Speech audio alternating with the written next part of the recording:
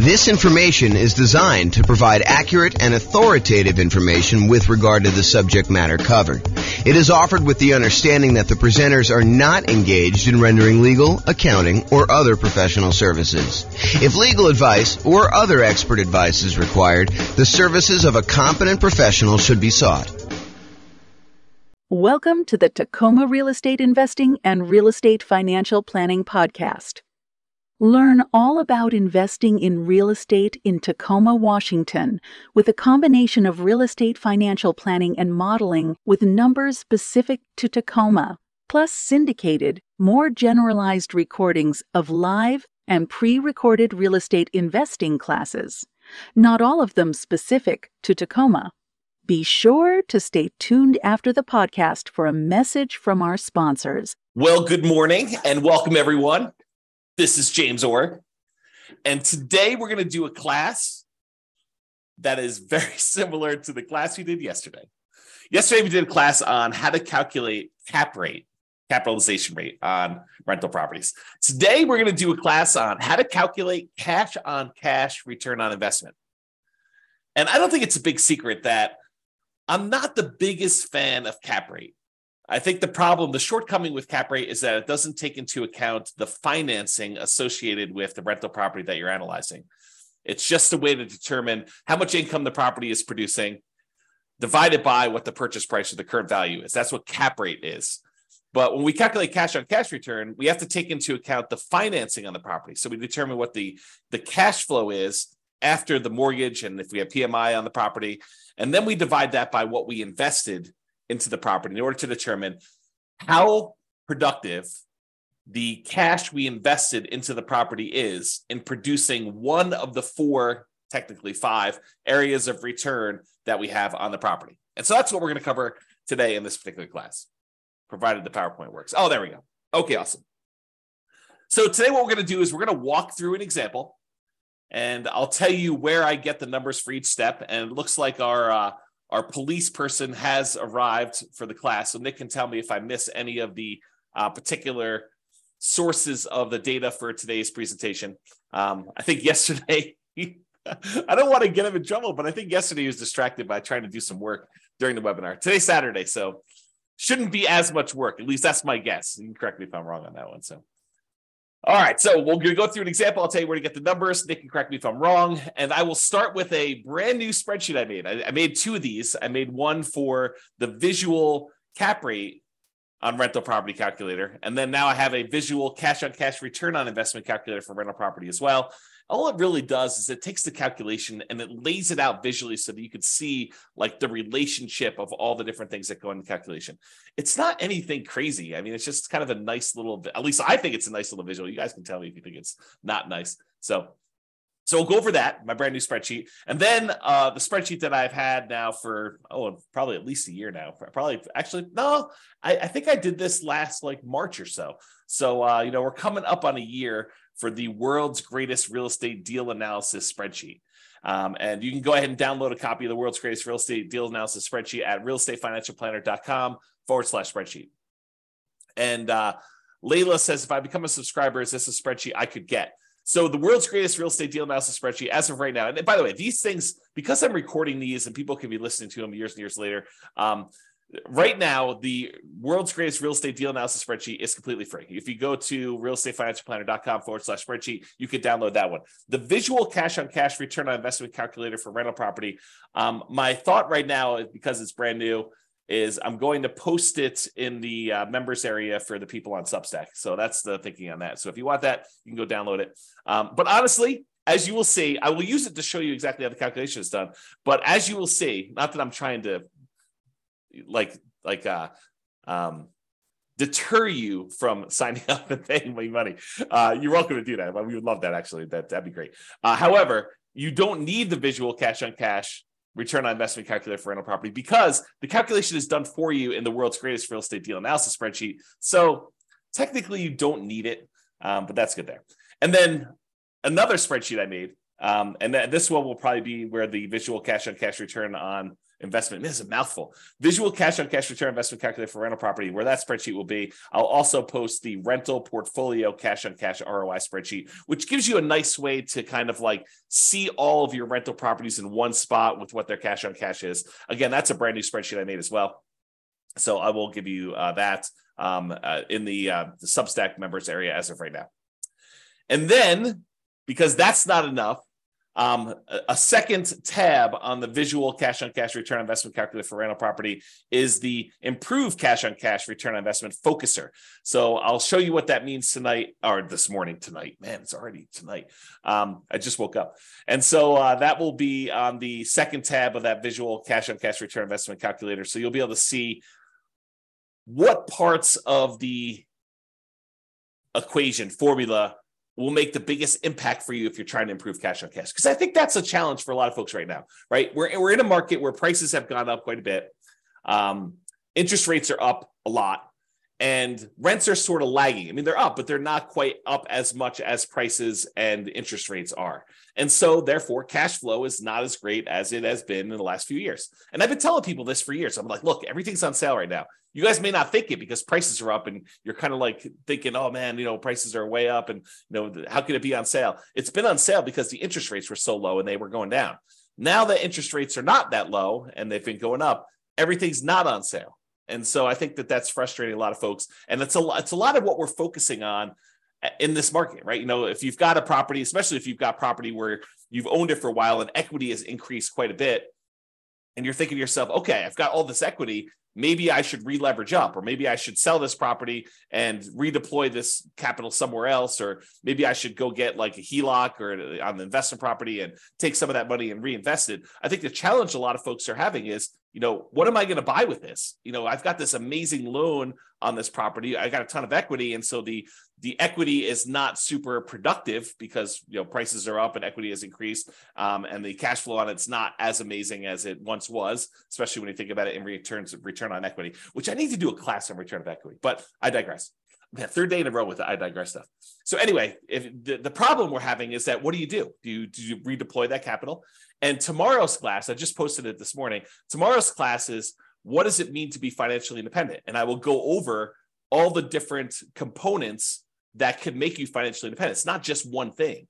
And so we'll go look at those, and then you can decide, hey, look, I want to be financially independent using this particular measure, this way of getting there. And so now you can ignore all the other noise out there and decide, I don't need to worry about whatever it is, crypto or fix and flips, or, even buying more rental properties if that's, not your strategy. I can ignore all those other things and really focus in on this one area, because that's the way to be financially independent. And honestly, if you've heard the old story about Warren Buffett and his airline pilot, the airline pilot basically asked Warren Buffett, the secret to being successful. And he told him, make a list of the 20 most important things that you want to accomplish in your life.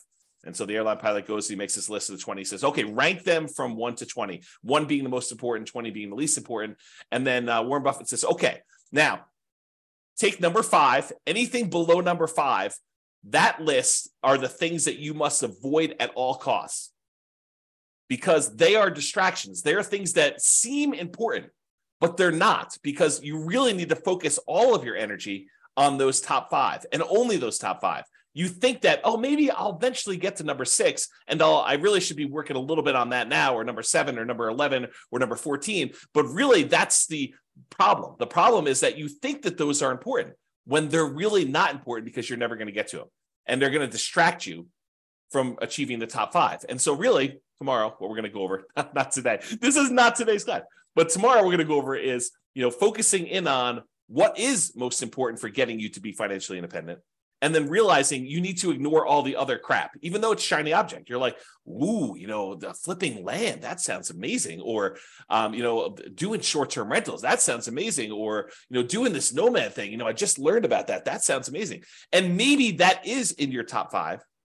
But if it's not in your top 5, you need to be able to say no. And I think tomorrow we'll get some clarity on that.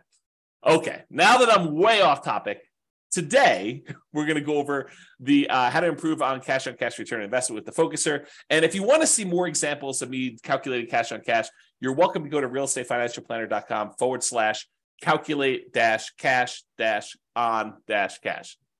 So calculate cash on cash with dashes instead of spaces. Okay. So this is it. This is the visual cash on cash return on investment calculator for rental property. And all it does is it walks you through visually what is happening in order to get there. And if you were on the call yesterday, the webinar yesterday, you heard me go through this very similar looking thing to do cap rate. Why? Because they're similar because up to the net operating income calculation, they're identical. You need net operating income in order to calculate cap rate, and you need net operating income in order to calculate cash on cash return. So they look similar enough to there, but once we get to net operating income, we do something different with it for the calculation for cap rate.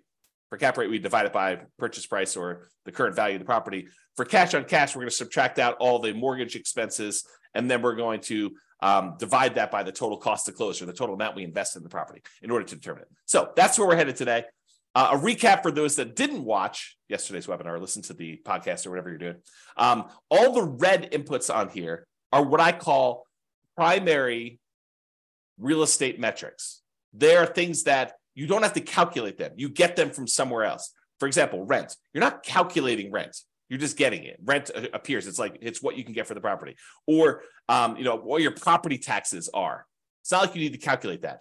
All the blue ones are ones where you calculate. You take, two primary inputs like rent and other income, and that gives you gross potential income as an example. So all the blue ones become these kind of like, they're almost like compound calculations when I think about real estate kind of like metrics, the hierarchy of real estate metrics, like how we get the calculation. The more complicated it is, the more inputs it has, the more likely it is to have errors, and the less you should trust it in a lot of ways, right? And so the further down this line of calculations we go, the more errors we've kind of inserted into the calculation. And so the less certain we should be of that kind of number. And so some of these get really, really complicated. Like when we look at the overall return on investment we have from appreciation and debt pay down and the tax benefits of depreciation and the cash flow on the property. We have all four of those things going in and all the inputs that go into getting to that point. That number is awesome. We love that number, but it doesn't really have a lot of certainty in it because there's so many assumptions that go into it. You'll see just the assumptions for one of those areas on the cash on cash return investment today. So we're kind of going there. All right. So the blue ones are the ones that are compound. The yellow ones are ones that take both a compound and put a secondary one, and you also have primaries or more than one kind of blue one in there. And so you can kind of see they get more complicated as we go down. The red ones are all the ones you're going to need inputs for, and the green one's kind of what we're seeking. It's the only one that's not color-coded based on how it is in terms of the hierarchy of metrics there. Okay, so I'm going to walk you through this whole analysis by zooming in, and then I'll zoom back out with the numbers we need. So the first step is, in order to calculate cash on cash, return on investment, we need to know what the cash flow is on the property after all expenses, and we divide that by the total cost to close. And the total cost to close consists of your down payments, your share of the closing costs as a buyer, anything you need to get into the property, that really should be included in that. And there's some gray area here, and I hate to be inexact, but this is the reality of it, okay? If you have a property that you're buying and it's distressed, and you know that going into it, you're going to need, paint or carpet or to replace a kitchen sink or to put a refrigerator in, does that count as a total cost to close? And it's an interesting question, right? Because do you take into account the stuff you need, the rent-ready costs for a property to be ready to kind of like rent?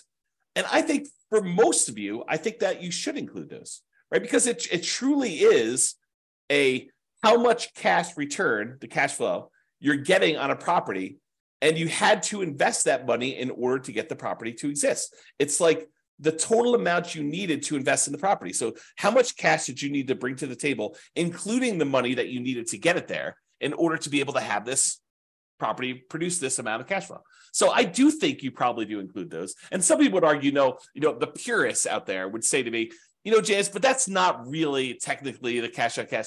Yeah, maybe. I actually think it is. I think that you probably should have, the money you need in order to get the property rent ready in there. Because then people will start saying, well, what about, you're going to need a roof and, 2 years, should you kind of include that in there? I don't know. Now you're getting a little crazy on me. And honestly, this metric is not, while it's probably one of the most important metrics when you're analyzing a deal to make sure that you get a property that's not going to really drag you down, like a kind of a, what do they call those? What's the animal that they have around your neck? Is it a mongoose? What is the animal that they have around your neck? I don't know. Anyway, you don't want to have a property that's really going to drag you down with cash flow, right? You want a property that, or if you're going to do it, make sure that you plan for that and set aside enough money to handle any negatives. Albatross. Thanks, Lee. Like, that's awesome. Albatross around your neck. So you don't want one of those. Okay. So I don't know where I was going with this. I think I was talking about this idea of like total cost to close and how much do you include. I think once you get the property, you make the decision to buy it, doing this cash on cash return on investment calculation. I think as soon as you do this, this is going to sound horrible. As soon as you do this calculation, you should abandon it, right? Because that's not the metric we are concerned about moving forward. Once you acquire the property, I think the metric that matters most is your cash flow on your equity, your cash flow return on equity calculation, because that basically tells you, okay, now that I bought the property, it doesn't really matter what I use to invest in the property. Now that I bought the property, what I want to know is how much cash flow I'm producing on the amount of equity I now have tied up in this property. That becomes a much more important metric in my mind. So we do cash on cash return on investment in order to make the investment decision. How much money do I need to put into the deal? And then how much cash flow am I generating on it? But once you get into the property, I don't think that's important anymore. I think what's most important then is, okay, I now have this much equity in the property, and this is how much cash flow I'm producing.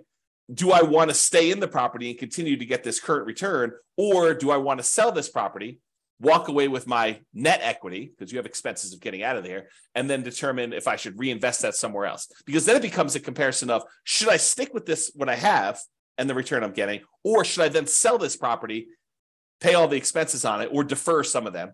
You can't defer all of them. I guess you could defer or eliminate all of them. I guess you could do that.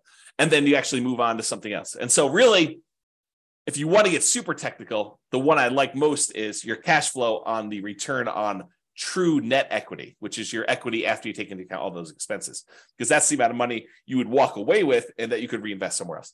Man, is that a tangent or what? Okay, so getting back to the class at hand. Cash on cash return on investment. So we're going to take the cash flow, which is all the money you got coming in, divided by, minus all the expenses you got going out, divided by the total cost to close. And I kind of included what sort of gets included in there and where you get it from. That actual calculation there is what cash on cash return on investment is. So the total cost to close is a primary input. You just get that number from, your closing sheet, how much money you put in and how much money technically, I guess it is a calculation, right?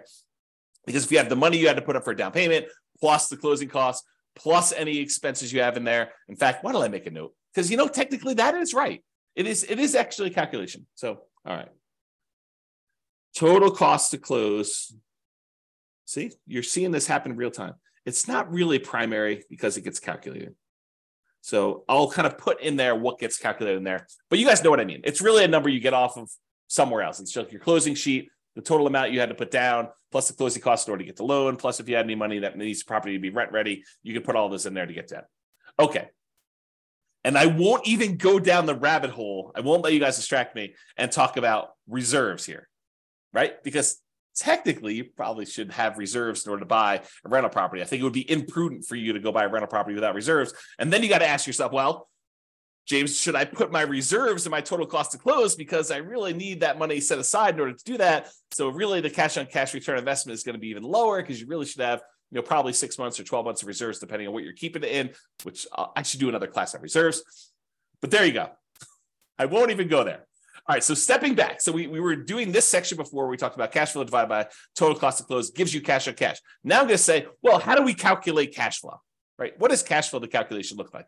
And really what cash flow is, it's your net operating income, which is the amount of income you have coming in on the property, net of all your operating expenses, which I will show you how to calculate. We're going to zoom back out. But net operating income is basically all the income you have coming in on the property after expenses, except for mortgage expenses, which is where we're getting next. So you take net operating income and you subtract out whatever your mortgage payments are. And by the way, most of the time we do these calculations yearly.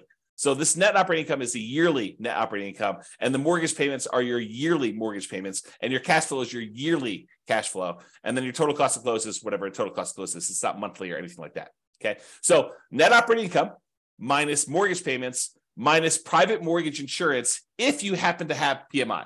So in most cases, if you're buying an investment property, you're not going to have PMI, because most of the time when you buy an investment property, you're going to put 20% down, sometimes 25% down, because the difference in interest rate between a 20 and a 25% down payment is oftentimes enough such that you should probably figure out a way to come up with the extra 5% in order to get the better interest rate. But go do the calculations both ways.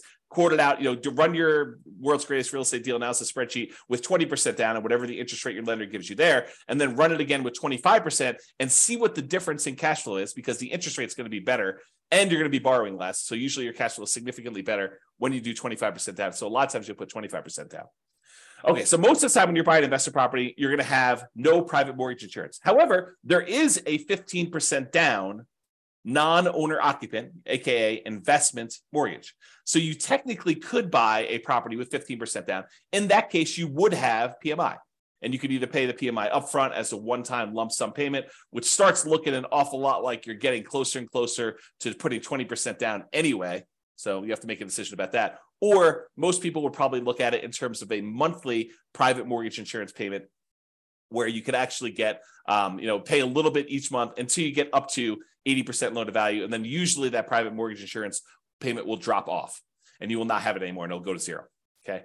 And that's not the only way that you can have private mortgage insurance when you're calculating this cash on cash. Let's say you're doing the nomad real estate investing strategy where you're buying a property as an owner occupant. You're going to live there for at least a year. It's a requirement of the lender that you do that. And then at the end of the year, you're going to convert it to a rental. Well, a lot of times we will run analysis when we buy that property to say, look, I know I can't rent it in year one, unless you're doing like house hacking where you have a roommate with you or something like that, or renting out a duplex or triplex or fourplex. And so you're going to look at it and say, I've got this property now that I'm either able to rent out if you're house hacking or doing duplex, triplex, or fourplex, or whatever you're doing. Or a year from now, once the property I've lived in a property for a year, I'm going to convert it to a rental. What would cash flow look like either now or then? And most of the time I tell you just to analyze it now, because it's just simpler. So if you go and do that, and you're putting less than 20% down, you're doing like a 5% down conventional loan, or a 3.5% down FHA loan, or 3% down conventional, or nothing down USDA, or nothing down VA loan, like all of those low down payment options that you could use to buy an owner occupant property that you're moving into. In those cases, except for VA, you'll have PMI. And for those that don't know, I just assumed everyone knows what PMI is. PMI, private mortgage insurance, is an insurance that you pay to protect the lender in case you default. And the way I like to describe it is, imagine for a minute the lender says to you, hey, look, I will loan you money in order to help you buy this house. And you're like, great. And they say, okay, what I'd like you to do though is I want you to have some skin in the game so that if the property value goes down, I'm protected, and that you would lose money first. And you're like, hey, that sounds reasonable to me. You're willing to loan me money in order to buy this house. It sounds reasonable that I have some skin in the game to do that. And so what the lender says is, I'd like you to put down 20% so that if the property value dips and I have to foreclose on you because you stop making payments, that I'll be able to get all of my money back out, all that 80% value back out, and I will feel very, very safe in that position. And you're like, well, that sounds reasonable to me, but what if I wanted to put less down? And the mortgage company says, hey, let me think about that for a minute. Well, I'll tell you what I'm willing to do. If we find a third party, private mortgage insurance company, we find this third party and we say to them, look, the buyer, you, will go ahead and pay them a fee, and they will take the risk on if there's a foreclosure and I am going to end up losing money. So what they will do is they will insure me as the lender for you only putting less down, as if I had put 20% down.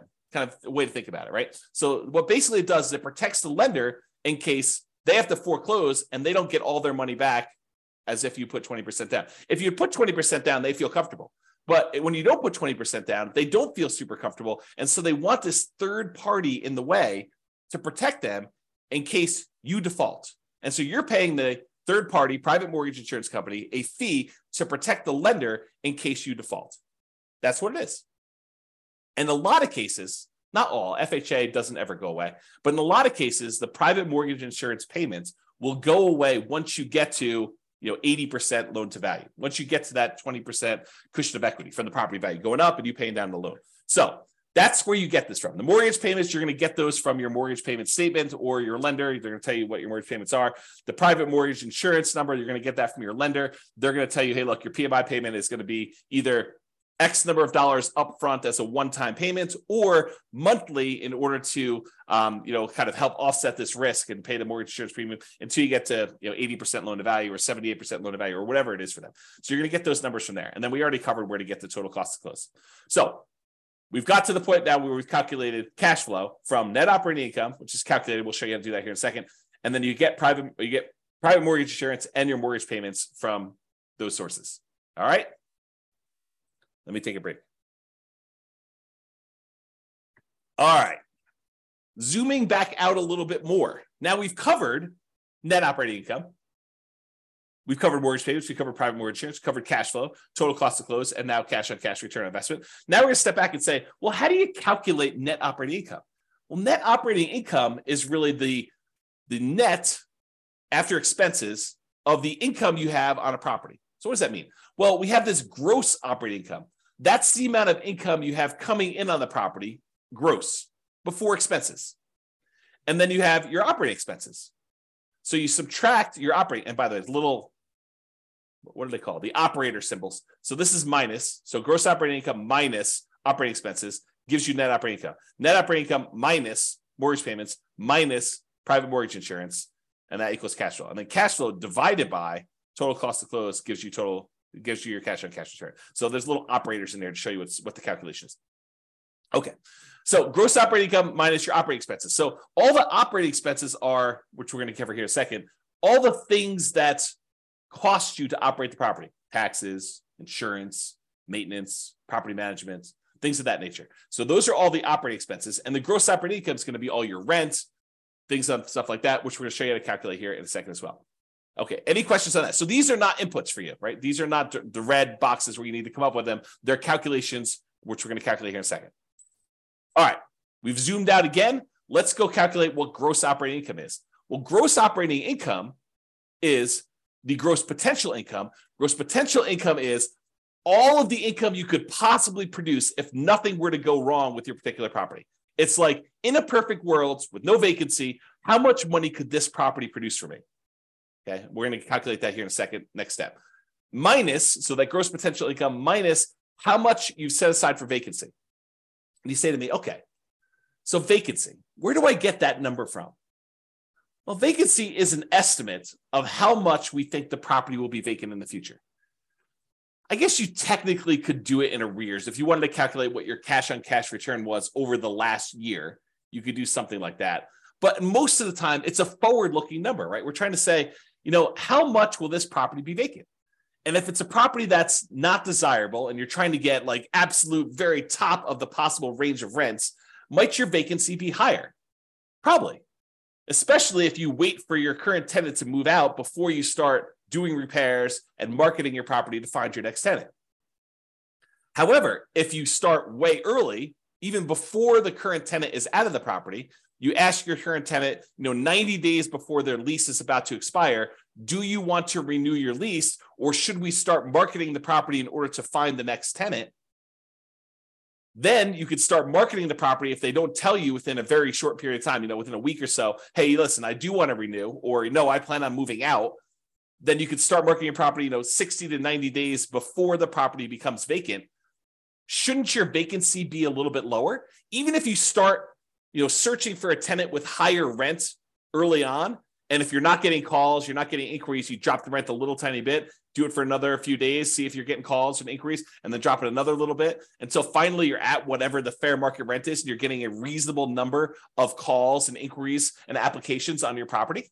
And because you're starting 60 to 90 days in advance, taking 3 or 4 or 5 days or a week in order to test a slightly higher rent before you drop it a little bit and then continue testing it to refine it. If you do that as a strategy, won't your vacancy be a lot lower? So if you're using this strategy of starting 69 days in advance, and you're testing your rents, and you're definitely a good salesperson about being able to, talk to people and sell your property and tell them about the pros and cons and the benefits and why they should rent from you and not the other house down the street. If you're good at sales and you're, selling the tenant, and you're also good at marketing the property, you've got really good photos, you got really good description, you got a good process. The property shows well because the current tenant is a high quality tenant that's taking care of the property, and you've done all the maintenance on the property so that it looks good when you're showing it with the tenant there. Like, if all these things are true, then vacancy, I think, should be in that kind of like 3% to 5% range, probably closer to 3%. But if you're kind of like lackadaisical, a little bit reactive in your kind of thing, you're kind of testing high rents, you're thinking, I'd rather have a month of vacancy, but get $50 more a month in rent because that makes sense to me, which doesn't. But, you're thinking of all these kind of different strategies, then maybe you're kind of like vacancy is going to be 5 to 8%. Or maybe you're hiring a property manager and they're not doing a great job. Maybe that's 5 or 8%, or even higher. I mean, if you have like a really poor quality property and it's in a rough part of town and it's hard to fill, and you're trying to get really top dollar for the rent because that's what you believe you should be doing, you might have higher than that. Or if you have a lot of turnover where you have tenants that are constantly being evicted because you have a low quality tenant pool, and by the way, you'll find better quality tenants by starting earlier. You get planners. You get someone who's like, I don't need a property tomorrow because I'm evicted. I'm living on the street. I need a property tomorrow in order to find this. My lease is going to expire at the end of whatever it is, March, and so that's when I want my property. And so I'm going to start looking in January to find my replacement. That's the type of planning tenant, high quality tenant that you want. Someone who's thinking ahead. Someone who's not like out on the street looking for a property to live in tomorrow. I mean, and that's the type of people you get, or a lot of vacancy where you're waiting for someone to move in if you've got a property that's vacant and you're trying to advertise. Okay.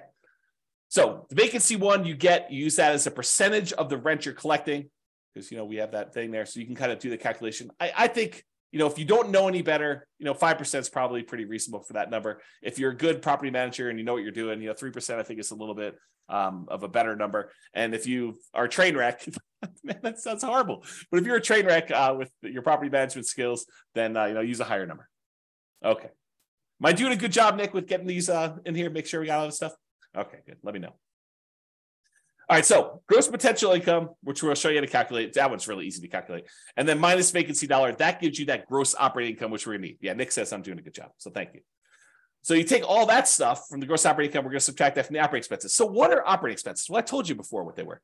It's like property taxes on a property, and property insurance and HOA fees and your share of utilities as the landlord and other expenses and maintenance and property management. So let's go through those just to make sure we kind of understand. Property taxes, you're usually going to get that from the MLS sheet. However, as I discussed probably in too much detail yesterday, that is not a firm number. And I think that's the problem, just in general, back up a little bit. That is the challenge, I think, for a lot of folks, is that they expect this cash on cash number to be super accurate. And honestly, I don't do them any favors by going out to 3 decimal places here to show you what the cash on cash return on investment is, right? But it's not that accurate of a number, right? We have property taxes in here as like, $2,956, just as an example. However, when you buy a property in some jurisdictions, in some markets, they actually reassess the property based on the sale, and your property taxes are going to change because now they know what the real value is, high or low. Could go up, more likely, or it could go down, less likely. So it could change. And I gave the example yesterday of you're buying a property from a senior and they had the senior tax exemption. They had like a homestead exemption on their property. And so maybe their taxes are really, really low. Like you're looking at it, you're like, wow, the property taxes on this property are only $1,200 a year. That's amazing. This property's going to cash flow like crazy. Well, it's going to cash flow like crazy if you were a senior and you had a senior homestead exemption on the property. Yeah. But when you buy the property, you no longer get that exemption, right? And so property tax numbers can change. They're not static, they're not fixed, and they probably will get changed when the property gets reassessed anyway. Like this number goes up over time. So just be aware that this is not a super exact science. Like if you're looking at 2 different properties and you're like, what, this one gets me 4.91% cash on cash return, and this one gets me 4.85. I definitely should go with the 4.91. Not so fast. I think at that point, they're identical, and you need to go look at, okay, which one of these properties helps me achieve whatever goal I am trying to achieve that I want to hold in my portfolio for a longer period of time. And maybe I choose that one, not necessarily the one that has a slightly better cash on cash return, because it's not that accurate to begin with, right?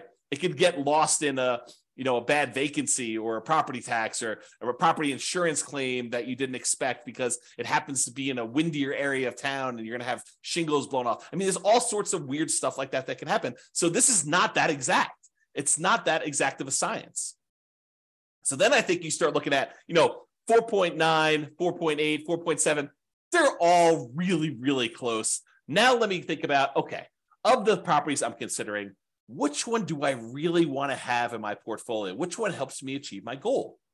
Which one's most likely to go up in value over a long period of time? Which one is most likely to be easier to rent? Which one is more likely to have people stay there for a long term as a renter in it? Which one am I able to add the most value to? Like all these other considerations. In fact, I probably should do, and let me know if you think I should do this, but I probably should do a class on that. Like, the non-cash on cash calculation considerations when selecting a particular property, right? Like it's all these soft skills, all these sort of speculative, maybe I shouldn't do a class on that because they are like, they're speculative. Like, what do I think is true about the future of this particular property? It's like all those gut feeling ones, all the kind of blink things. If you remember Malcolm Gladwell's book, Blink, about making decisions on stuff, right? Like how you kind of think about those. So I don't know. We'll have to go into that in detail, but so you know where to get property taxes from, and you know why it's not always 100% accurate. Similarly with property insurance, I think when you start your search to buy a replacement property, you call your insurance agent on a property really early on property, and you say, look, this is pretty typical for the properties I'm looking at. What would property insurance be on a property? If you have other properties, you don't even need to do this because but what would property insurance be on a property that I'm buying that's, about a X dollar property with, 4 bedrooms or this marketplace and this kind of thing. And they'll say, insurance on that would be $1,600 a year, whatever number they give you. Then if you're going to go look at a property that's a little bit more expensive than the one you got your initial quote from, maybe you bump up insurance by, I don't know, 5%, 10%. If it's a little bit cheaper, maybe you bump it down by a little bit there. But you're not calling your insurance, at least I don't think you should. I think this is borderline harassment. You're not calling your property insurance company every time you're analyzing a brand new deal. You get 6 new properties in the morning, you have your insurance agent on the phone running insurance quotes on 6 properties. Sounds like overkill, right? You're going to use a rough number to do your calculation. Maybe when you go out to the property, you're like, oh, this one does look interesting. I think I would like to make an offer on this. At that point, you probably could call your insurance agent and get an updated quote from them. Or maybe you wait for your offer to get accepted. If you're going to do an offer that doesn't have a high probability of getting accepted, maybe you wait until after it gets accepted and you're in your due diligence period, provided you keep your due diligence deadline, your ability to object if insurance is unreasonable or you're unable to get it. If you don't have that deadline and the ability to terminate, maybe you do call them beforehand and make sure, double check. But that's the idea. And so insurance, you're going to have these kind of rough numbers in place while you're doing your calculations, and then you'll firm them up later as we go. Okay. HOA fees, you're going to usually get that from your real estate agent or find out what HOAs they're in and then call the HOA companies if you're doing this yourself. Landlord paid utilities. This is not like the utilities that are for the property that the tenant is paying. So normally in a lot of markets, that's going to be electricity and water and sewer and gas, whatever the heating source is that they're going to use for the property. A lot of times the tenant is going to be paying those. The landlord paid utilities are the utilities that are exclusive for the landlord to pay. For example, that I like to use all the time is you have a fourplex. There's a common area like a foyer where when you walk in, it's kind of lit. It's got 4 doors going to the 4 different units. And that central area is its own utilities that the landlord is responsible for paying. That would be an example of an expense you put here because that's something you as a landlord are paying. The other tenants are paying for their own individual units. Okay. Other expenses, snow removal, cleanup around a property, landscaping that you kind of have to do, to kind of maintain it, especially if it's multifamily. Things like that are usually covered in other expenses. There's probably other examples in there, but that's kind of like the catch-all for all the other things you have there. And then maintenance on the property, you're going to set aside a certain amount of money. I mean, you know that things are going to wear out over time. You need to budget for those. I probably need to do an updated class on capital expenses and maintenance and kind of walk through those again. If you have access to the old one, you can go watch that. There's some really good stuff in there about like what's maintenance, what's capital expenses, and what's normal. And I made some like really crazy, like, this spreadsheet's kind of cool, but I made some ridiculously cool spreadsheets for doing capital expenses and maintenance and kind of budgeting those. And in fact, I should make a note. That's something I should talk about when I talk about when you should sell. All right, made a note for myself. Thank you. All right, cool. So those are the maintenance things. You should definitely have a maintenance number. So typically what it is, it's a percentage. You can really do the full calculation, say, look, these are the components and this is how frequently and this is how old they are. And you can do the calculation. That's what one of the spreadsheets does. Or you could say, look, I'm going to set aside whatever, to 8%, 10%, 12%, 15% of the rents coming in to set aside for maintenance on the property. And again, that's forward-looking. That's an estimate. Is it possible you could have a tenant stay in a property for 12 years and you not have to replace carpets for 12 years? Yep, definitely possible. Is it possible that you could have 3 tenants in 3 years, just no fault of your own, just, the tenant moves in, they get a job offer in another state, they move out. Another tenant moves in, they decide to fall in love and get married and they move out. Another tenant moves in, they only going to be there for a year and then they move out at the end of the year. And then after 3 relatively hard turns from 3 hard tenants, you have to replace carpet. Is that possible? Sure. But you're kind of estimating moving forward. All right. And then finally, property management. If you're going to do property management yourself, a lot of times you'll use 0 here. If you're going to do property management yourself, some people will put, some of their hard costs of doing property management. I think fewer people, but some would probably put in, a nominal fee for what their hours are worth doing that. And then of course, if you're hiring a professional property management company, you would actually put in what your cost is to have them do the work for you there. Okay. No questions, I assume. If there are questions, you go ahead and put them in there. So that is how you calculate those. Let's step back one more time to show you how to calculate gross potential income, but it's really easy. Your gross potential income, the amount of income you could potentially earn on this property before anything else happens, is really a combination of your rent and any other income you can get from the property. So if you have, rent from the main house or the main fourplex or whatever it is, but then you've got, 3 RV parking spots in addition to the rent on the main property. Could you technically throw those in with rent and have just a bigger number there? Sure. But that's really what I'm actually saying here, right? You have other income plus rent. You could set aside the rent you're getting from the RVs, those parking spots, or, the extra Airbnb unit you have in the back of the property, or access to the swimming pool, or if they're renting out storage units at the property, or you're charging extra for on-site laundry, or you're providing internet service for the 4 tenants that live in the property. You're paying for it, and then you're getting income from each of them. All those different things could count as other income, like just some general ideas to do that. And then you add those together, and it gets gross potential income. Otherwise, this is the whole visual layout for how to calculate cash on cash. We walked you through all of the individual steps, and you figure out how to get it at the end to be able to see it. Any questions on that? I will continue while I'm waiting for questions.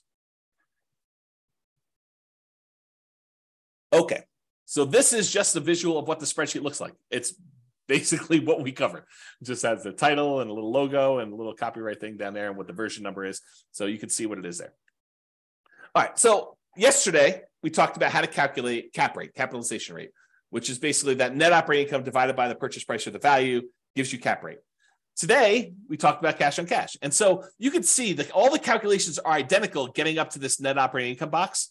These are identical getting up to here. It's from here and what we do with net operating income that differs. In one case, cash on cash, we subtract out the mortgage payments and the private mortgage insurance, and we divide that sum by the total cost to close in order to get cash on cash. With the cap rate one, we took that net operating income, we divided by purchase price, we just got cap rate. So cap rate does not include any financing. Big difference. The cash on cash does. So what is the difference? Cap rate ignores the financing on a property. We just said that. It's the cash on cash return on investment if the property had no mortgage. Cap rate is cash on cash if the property had no mortgage. And I'll show you how I get there on the next slide. I think it's the next slide. Maybe it's 2 or 3. Cap rate is often used when we want to compare multifamily properties. You have a 12 unit and a 17 unit, and you want to figure out like which one is going to be better. And you can use cap rate in order to say, well, this one's got a cap rate, it's a 5 cap, this one's a 4.5 cap. You can kind of use those to compare. So it's used to do that. Both need the same calculation through net operating income, which we talked about, and I walked you through the calculations already, so I'm not going to do those again. All right, and I hinted at this earlier when I said cash on cash return on investment, when you're analyzing a deal for the first time to decide whether you want to buy it or not, makes a lot of sense. In fact, it's probably the primary metric for a lot of folks looking as to whether or not they should be buying a property. Look at their cash on cash return on investment, see what their cash flow would be when they buy this property based on how much cash they have to put in there. So it's extremely important when you're first buying a property. It tells you how much cash flow your property is producing based on how much you're investing in the property. That's a good number to know. However, after you've owned the property for 10 years, does it really matter what you initially invested in the property? Fast forward 10 years from now, does it matter that you only put $1,000 down on this property? Probably not. And honestly, the less you put down, the more amplified this gets, the less meaning it has. I'll give you an example about this. Let's say you managed to buy a property with nothing down, and you got so many credits and rebates and everything that you literally have negative $1 in the deal. And when you do your cash on cash return on investment calculation, you have I don't even know if this number is correct, but a negative 1,000%, let's call it negative 100%, negative 100% cash on cash return on investment. Negative 100%.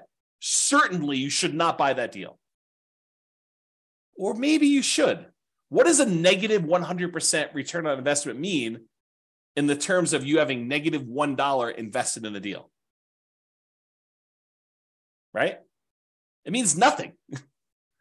It really means nothing. Maybe it means you have negative $100 cash flow for the year. That's nothing.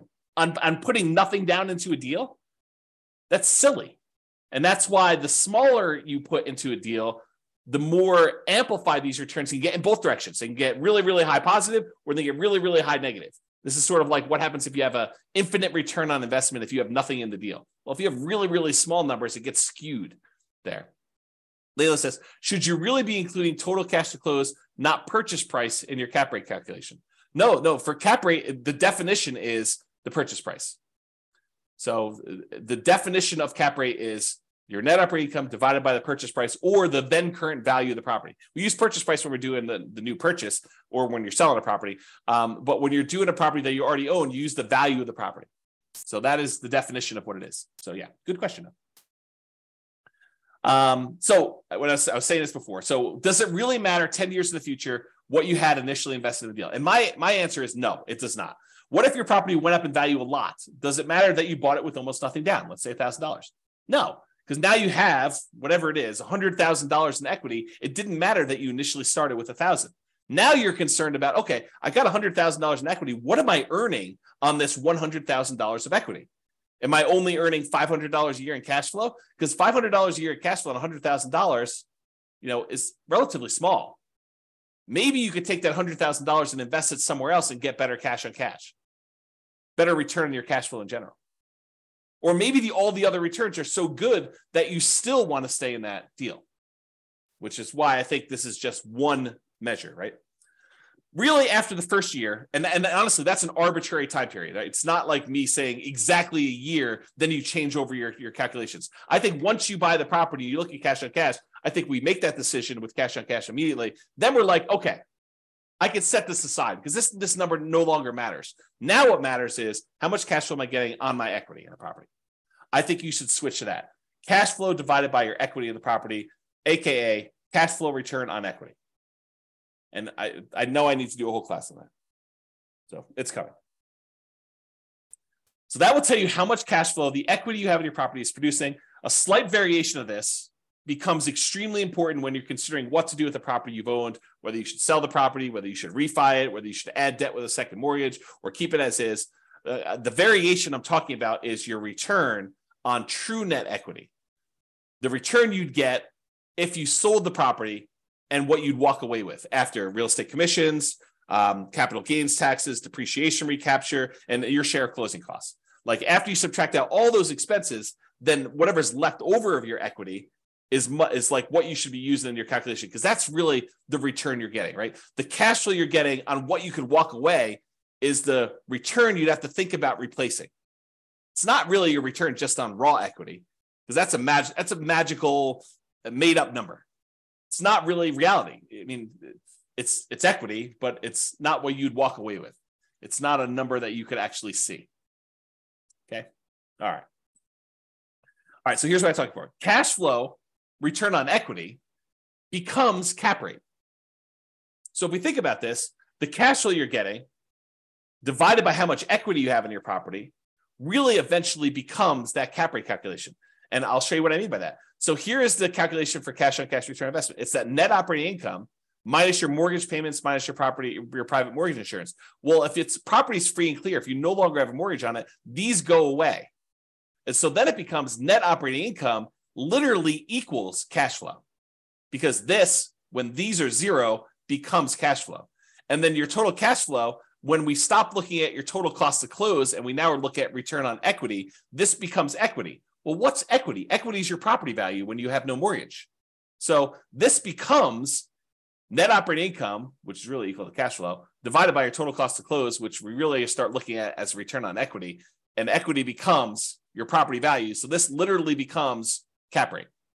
So cash on cash return on investment is cap rate for a property that is free and clear, that you no longer have a mortgage on when we think about it in terms of return on equity. Mind blown. Okay. So that's what I covered there. And by the way, this last slide, if you never understood this, it doesn't matter. This is not a critical understanding piece of information. It's sort of like a fun parlor trick, helpful to realize if you're thinking about things in certain ways, but otherwise it is superfluous. You do not need to know this. It's not on the test. Okay, there we go. All right, so what are typical cash on cash return on investment numbers?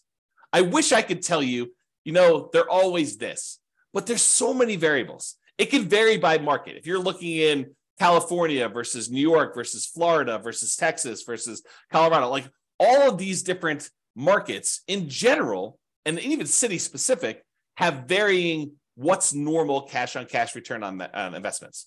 And so they can vary a lot. And even within the market, you can't say, oh, all the properties in Fort Collins, Colorado are all 5% cash on cash, which they're not. I mean, you know that just by gut instinct, right? There are deals that are better than others. And what you can negotiate on a deal is better than others.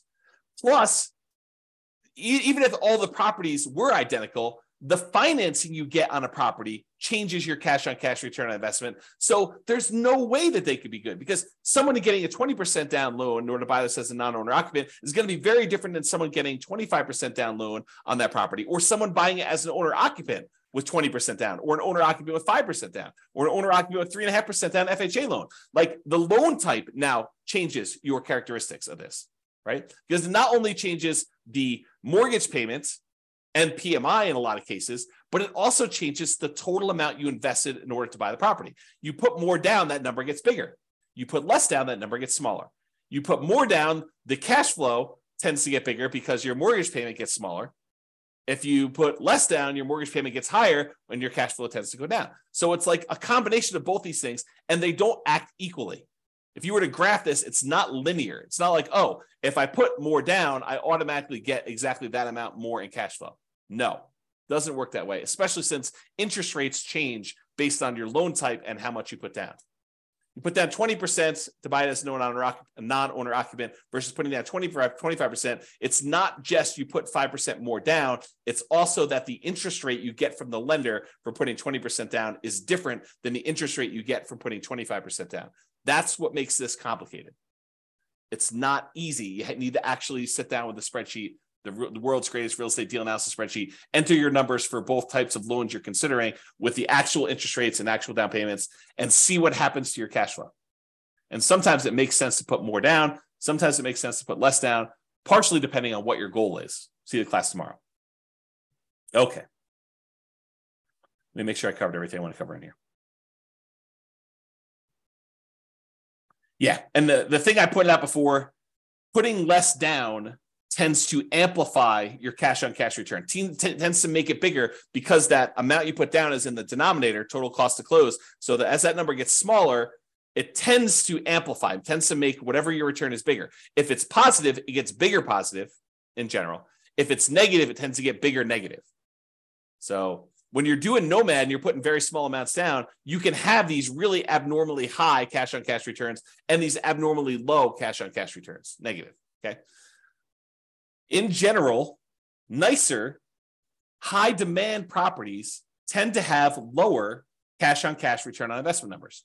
If you want to go buy pretty properties that you feel really good about, and you're like, I like this property, it's really, really nice. In general, those tend to have lower cash on cash return investment numbers. Usually the properties that have better net operating income, better cash flow on them are the properties that are rougher, less nice. You know, they're ones that they have some type of economic or location challenge or structural or conditional challenge on them. Those are the ones you tend to get better cash flow. You know, this is like the classic slumlord kind of metaphor or kind of terminology, right? You tend to associate the people that have these cash flowing properties as these slumlords because the properties tend to be run down. They tend to kind of like forego some maintenance to improve their cash flow by having that lower maintenance number. And they kind of like live on the fringe trying to get these higher cash flows on that. Or these nicer high demand properties tend to be lower. There's some exceptions to this, right? You do nicer properties that are Airbnbs, maybe you can have enough income where those become nicer. You know, so like a short-term rental, vacation rental sort of strategy could help you overcome that. But with traditional long-term buy and hold properties, that's the general rule of thumb. All right. So have I carefully avoided telling you what a typical cash on cash return on investment number is by explaining to you how much they can vary market to market and within the markets and based on the financing you're getting and like all those different things? Can you see how I narrowly avoided having to give you a number because they are all over the place? All right. I want to make sure. All right. So this is a new spreadsheet. Yeah, too many variables. Exactly. You need to run the numbers and the more deals you run, Layla, if you go analyze, 50 deals from the MLS and you start getting a feel for what it is, what a good cash on cash return on investment would be in your marketplace with the type of financing that you're looking to do. Then you start seeing a range. You're like, oh, this one's, 2%, this one's 3%, this one's 3.5%, this one's 1%. And then you get the feel for like what the range is. And then when you find one that is, near the top 20% of your range and it hits all of your other goal requirements and kind of restrictions there, and kind of like your selection criteria, then you could say, well, this seems like a pretty good deal. It's not necessarily the highest cash on cash return investment. It's, high, but it also has these other things going for it. So I think that's how you make your decisions. All right, rental portfolio, cash on cash return investment. So this just walks you through the calculations. You enter in your different properties here. You enter in your net operating income, mortgage payments, private mortgage insurance. I think it calculates cash flow for you. You put in your total cost of close, and it will calculate cash on cash return investment. So it'll do this, and then it summarizes what your average is for each one of these fields, each one of these columns, and your total. So that spreadsheet is also brand new. Just an easy way to keep track of this. If cash on cash return investment is important to you, which, as I just pointed out, you're probably not doing this, right? If anything, you'd want one that is your rental property portfolio cash flow return on equity number. In my opinion, that's a better number to know. And if you're going to do that one, you might as well do the return quadrants because you're going to want to know appreciation, debt pay down, depreciation, and the cash flow all at the same time, and reserves, and what the number is for those. So you'll probably want that, which it's coming. Okay. This is the world's greatest real estate deal analysis spreadsheet, very modestly named. It's my humility showing through and the naming of this particular spreadsheet that I made. But you can download a copy, realestatefinancialplanner.com/spreadsheet. And this is where your cash on cash return on investment is shown. In this case, it's the green little bars. It shows you what it is. It has a little number telling you what it is in year 1, 2, 3, 4, 5. Again, I don't think that's a good number to look at past year 1, but I do show it to you. And then cap rate for the first 5 years shows you those two in case you are a cap rate person. Because really the world is divided into people that are like, I'm more of a cap rate guy or gal, or I'm more of a cash on cash guy or gal. And so you can look at those kind of as two different worlds. And so whatever you want, it's there. And so you enter in all the numbers, like all the inputs, all the red boxes are just over here for analyzing the deal. Once you enter all this in, all these charts update. It's the one I'm highlighting is because there's a class on how to calculate cash on cash. is this one right here, which is where the number is. Otherwise, you do these numbers and all these other metrics charts get updated. All right. Any questions on that? Sweet. And then if you want to see what this number is over time, you can go look at this number, through year 40. This is just on the overrides tab of the same spreadsheet. So this is part of the world's greatest real estate deal analysis spreadsheet. It's a mouthful too. And then on the bottom, there's an overrides tab for a different sheet. And then it shows you this as part of a lot of other calculations. It shows you all the intermediate steps, but it also shows you these. And I've highlighted them with color to make it a little easier to find. All right. So this is the return quadrants.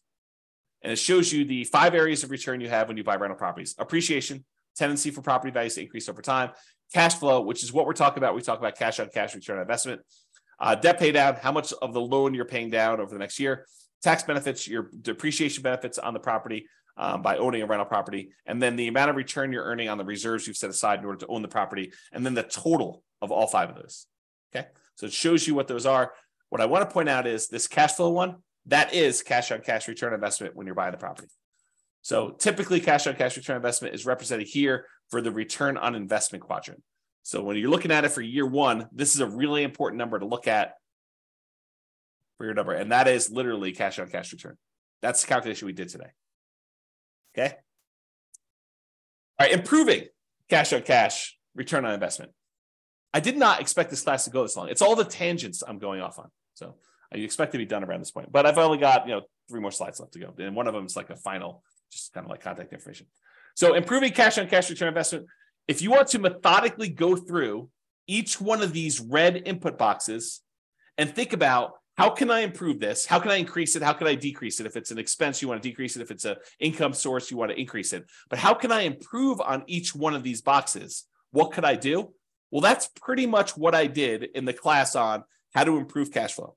Because if you go through and you methodically think of all the different ways you can increase rents, all the different ways you can get other income on a property, all the different ways that you could decrease your vacancy, all the different ways you can kind of keep your property taxes low or reduce them in some cases, all the different ways you can kind of mitigate property insurance, all the different ways you can reduce your HOA expense, which is hard to do, landlord paid utilities, which is really hard to do, other expenses, which you may be able to do, maintenance on a property, how do you kind of reduce maintenance overall, and then how do you reduce property management without having to do all the work yourself? Like if you think about reducing all those and mortgage payments, that's all the financing stuff, and PMI, which is all the PMI related stuff, and the total cost to close, which is minimizing how much you have invested in the deal and getting the seller to pay some closing costs. Like all those things, if you think about how to improve all those, that's literally how you improve cash on cash.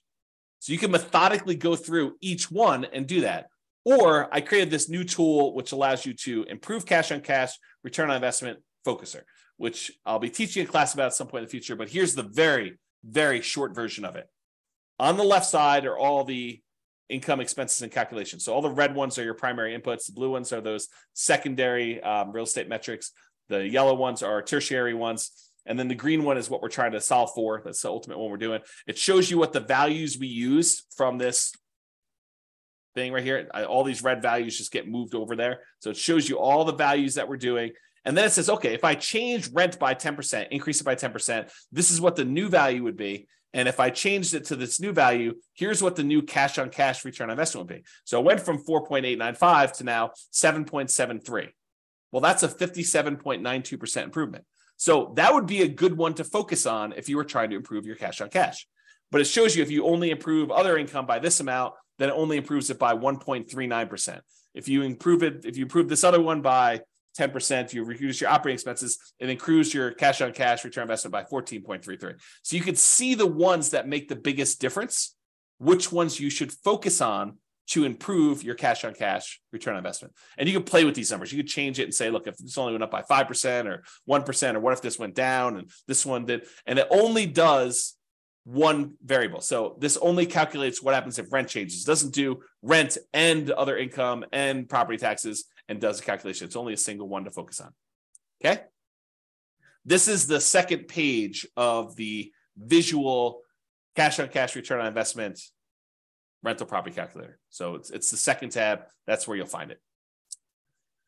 All right, additional examples. Last slide. If you want to see me kind of walk through these calculations again for basically any property that we model, you can go ahead and go to realestatefinancialplanner.com/calculate cash on cash. It has dashes in there.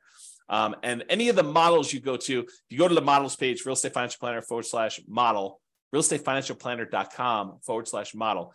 And if you pick a particular model, like doing Nomad or put 20% down or whatever, and then you go to copy it, it'll list the properties that it has in there. And below the property, it'll say, walk me through the cash on cash, or walk me through cap rate, or walk me through net operating income. So you can see me with software, walk you through this analysis. And I explain to you what the steps are and where we got those numbers from and everything else. So if you want to see those, that's how you can do that. And that's only 3 minutes over is the end of presentation. Any final questions? You guys are very welcome. Wow, people are saying thank you without even me saying it. So you are very, very welcome for that. Hopefully that was super helpful for you guys with walking through cash on cash and how to get it done and why you probably don't need to manually calculate it, just use the spreadsheet to do it. But hopefully that'll be helpful. And I hope some of the tangents, right? Like there's always this debate over, do I go off on tangents and give you the extra information that maybe wasn't on the slide, but it reminds me, it's like, oh, well, I need to tell you about this. And so let me go share with you this sort of insight on some other stuff. Yeah. So people love the extra stuff. That's awesome. Okay, cool. Yep. Yeah. Everyone likes the tangents. Everybody likes the tangents. So that's it, folks. Thank you for coming. Show up live. I'll try to get the recording, provided the recording goes through. Try to get the recording up for those that have access to it. Enjoy your weekend. I will talk to you all soon. And I am doing a class tomorrow. So if you want to log in for that, that'd be awesome. Bye-bye for now. With home prices up, mortgage interest rates up, and rents up, but not quite enough to counteract the higher prices and interest rates. Cash flow on rental properties in Tacoma is harder than ever. Book a call with the Real Estate Financial Planner to apply our proprietary 88 strategies to improve cash flow on your rentals. See the show notes for a link to schedule your call and improve your cash flow today. If you're a real estate agent, lender, or professional in Tacoma that wants to help our real estate investor listeners, consider reaching out to learn about collaboration opportunities with this podcast. We'd love to add more value to our listeners by having you assist our investors buy, sell, and finance their real estate investments. See the show notes to schedule a call to discuss collaboration opportunities.